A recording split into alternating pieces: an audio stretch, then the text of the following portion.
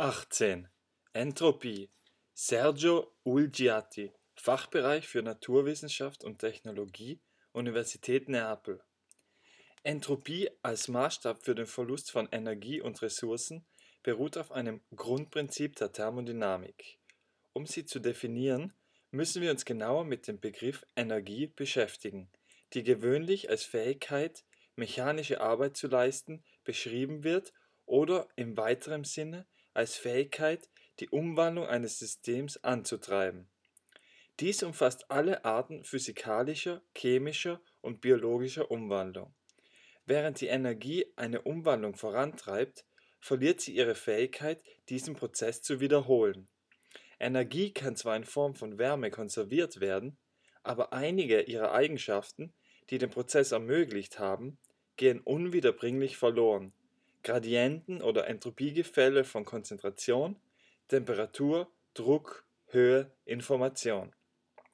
Diese Definition und dieser Verlauf gelten nicht nur für Energie, sondern im gleichen Maße auch für materielle Ressourcen, die in der Lage sind, dank Ableitung des Entropiegefälles im Verhältnis zu ihrem natürlichen Umfeld Prozesse zu unterstützen. Während eines realen Prozesses geht das Entropiegefälle verloren, nicht aber die Materie oder die Wärme, die vielmehr konserviert werden. Das Nachlassen der Fähigkeit, Arbeit zu leisten, ist das, was gemeinhin Entropie genannt wird. Konservierung von Energie kann auch als Konservierung von Wärme bezeichnet werden. Erster Hauptsatz der Thermodynamik. Dass die Fähigkeit zur Unterstützung von Prozessen verloren geht, ist wiederum Teil des Entropiekonzepts. Dass es unmöglich ist, Wärme zu 100% in Arbeit umzuwandeln, gehört hingegen in das Konzept der nutzbaren Energie, die Energiemenge, die tatsächlich umgewandelt werden kann. Der Begriff Entropie entstand zur Zeit der industriellen Revolution, vom Beginn des 18. bis zur zweiten Hälfte des 19. Jahrhunderts in England. Nach Erfindung der Dampfmaschine, um Wasser aus den Kohlebergwerken zu pumpen und um durch die Verbrennung von Kohle Arbeit zu leisten, entwickelte sich eine breite technologische und naturwissenschaftliche Forschung. Damals formulierte man ein grundlegendes Regelwerk für Prozesse der Energieumwandlung, bekannt als die Hauptsätze der Thermodynamik. Sie beschreiben die wichtigsten dem Prozess der Energieumwandlung zugrunde liegenden Prinzipien. Carnot war 1824 der Erste, der die Beschränkungen bei der Umwandlung von Wärme in Arbeit verstand und beschrieb. Seine Erkenntnisse wurden 1850 von Clausius und 1851 von Thomson, auch bekannt als Lord Kelvin, mathematisch dargestellt. Man übertrug das Konzept der Entropie auch auf Staaten, die sich aufgrund der natürlichen Evolution von eher unwahrscheinlichen, differenzierten Staaten mit besserer Organisationsstruktur, stärkerer Konzentration, höherer Qualität zu wahrscheinlicheren, undifferenzierten Staaten mit schlechterer Organisation, höherer Auflösung und geringerer Qualität entwickeln. Um dieser Entwicklung entgegenzuwirken, muss dem System nutzbare Energie von außen zugeführt werden. Später verwendete man den Begriff Entropie auch in der Wirtschaft, wo er zur Bezeichnung für Ressourcendegradation dient, insbesondere für den Verlust von Konzentration, Struktur und Informationsgehalt von Materialien und die Unmöglichkeit ihrer kompletten Wiederherstellung. Der Zustand eines Systems, das A genannt wird, ist grundsätzlich durch einen Entropiewert SA charakterisiert, der das Verhältnis zu einem Standardzustand S0 beschreibt. Sobald die Energieumwandlung stattfindet, bewegt sich das System hin zu einem neuen Zustand B und wird nun von einem divergierenden Entropiewert SB gekennzeichnet. Dieser neue Wert ist abhängig vom Wärmeaustausch mit dem umgegebenen Feld und der Temperatur dieses Austauschs. Je nach Richtung der Wärmeübertragung wird die Entropie des Systems zu- oder abnehmen, während die Entropie des umgebenden Umfelds jeweils umgekehrt ab- oder zunimmt. Die Veränderung der Entropiewerte in einem unumkehrbaren Umwandlung zwischen zwei Zuständen A und B ist immer höher als die einer umkehrbaren, realen Prozesse in der Natur sind grundsätzlich unumkehrbar. Ist ein System isoliert, etwa weil es weder Energie noch Materie mit dem umgegebenen Umfeld austauscht, kommt der sogenannte Entropiehauptsatz zur Geltung. Wenn ein isoliertes System eine Veränderung seines Ausgangszustands A hin zu einem Endzustand B erlebt, ist die Entropie des Endzustands niemals niedriger als die Entropie des Ausgangszustands. Mit anderen Worten, die Entropie nimmt in jedem Fall zu. Dies bezieht sich auf einen unbelebten Organismus, der nicht in der Lage ist, durch Einbeziehung einer von außen stammenden Energie dem entropischen Verfall entgegenzuwirken.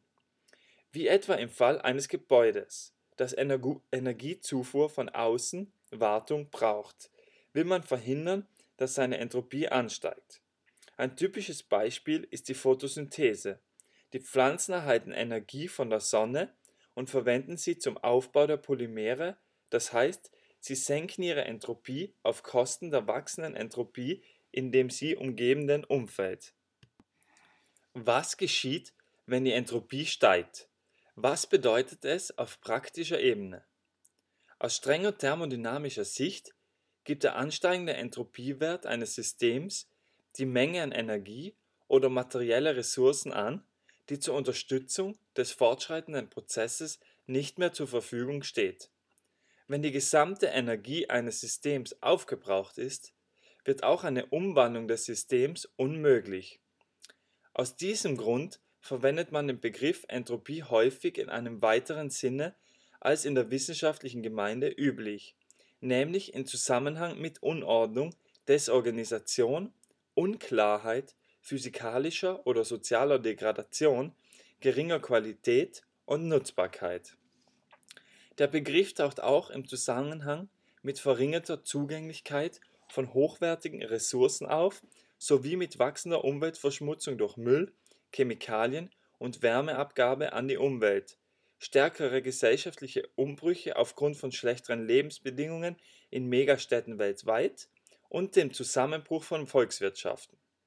Daran knüpft auch die Forderung an, sich verstärkt mit der angemessenen Nutzung von Ressourcen zu beschäftigen und die Zerstörung von Lebensräumen für Mensch und Natur und damit den Verlust der Biodiversität zu stoppen. Der Wirtschaftswissenschaftler Nicolas Ceausescu-Roegen 1971 formulierte mit der Übertragung des Entropiekonzepts auf die Materie den vierten Hauptsatz der Thermodynamik, siehe Bioökonomie.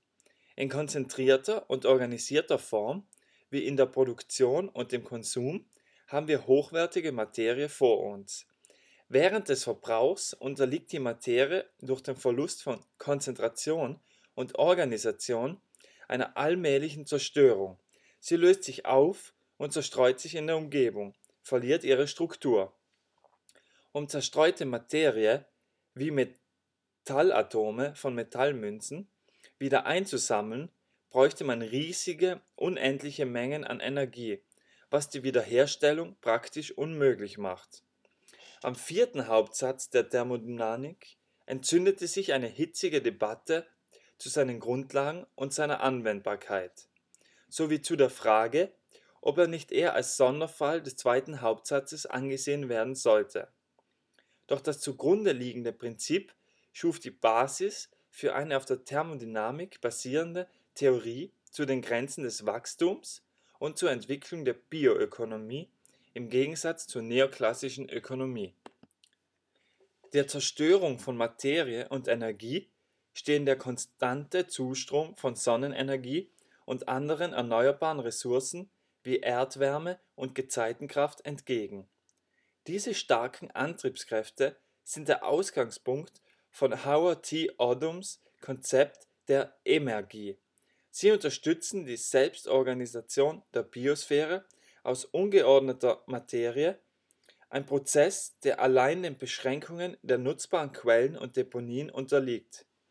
Während der Selbstorganisation entsteht Entropie, die in Form zerstreuter Wärme an den Weltraum abgegeben wird. Diese Theorie, die weniger beängstigend ist als die Aussicht auf den totalen Zusammenbruch, erfordert lediglich unsere Anpassung an die Gesetze der Natur, indem wir das Vorhandensein von Oszillation, Wachstum und Zerfall und die eingeschränkte Ressourcenverfügbarkeit, Grenzen des Wachstums berücksichtigen, um ihre Möglichkeiten und Verfahren nutzen zu können. Wir würden dem Entropiekonzept also einen schlechten Dienst erweisen, wollten wir es allein auf den Ordnungszerfall und Zerstörung anwenden. Sofern die Gesetze der Biosphäre beachtet werden, erzeugt der Lebensprozess, wie etwa die Photosynthese, Organisation und neue Strukturen, verbindet Materie, wertet Energie auf und vermittelt durch den zugleich stattfindenden Verlust der Einspeisungsquellen neue Information. Diese steht sodann, letztlich angetrieben und begrenzt durch den Entropieverlust der Sonnenenergie, für neue Lebenszyklen zur Verfügung.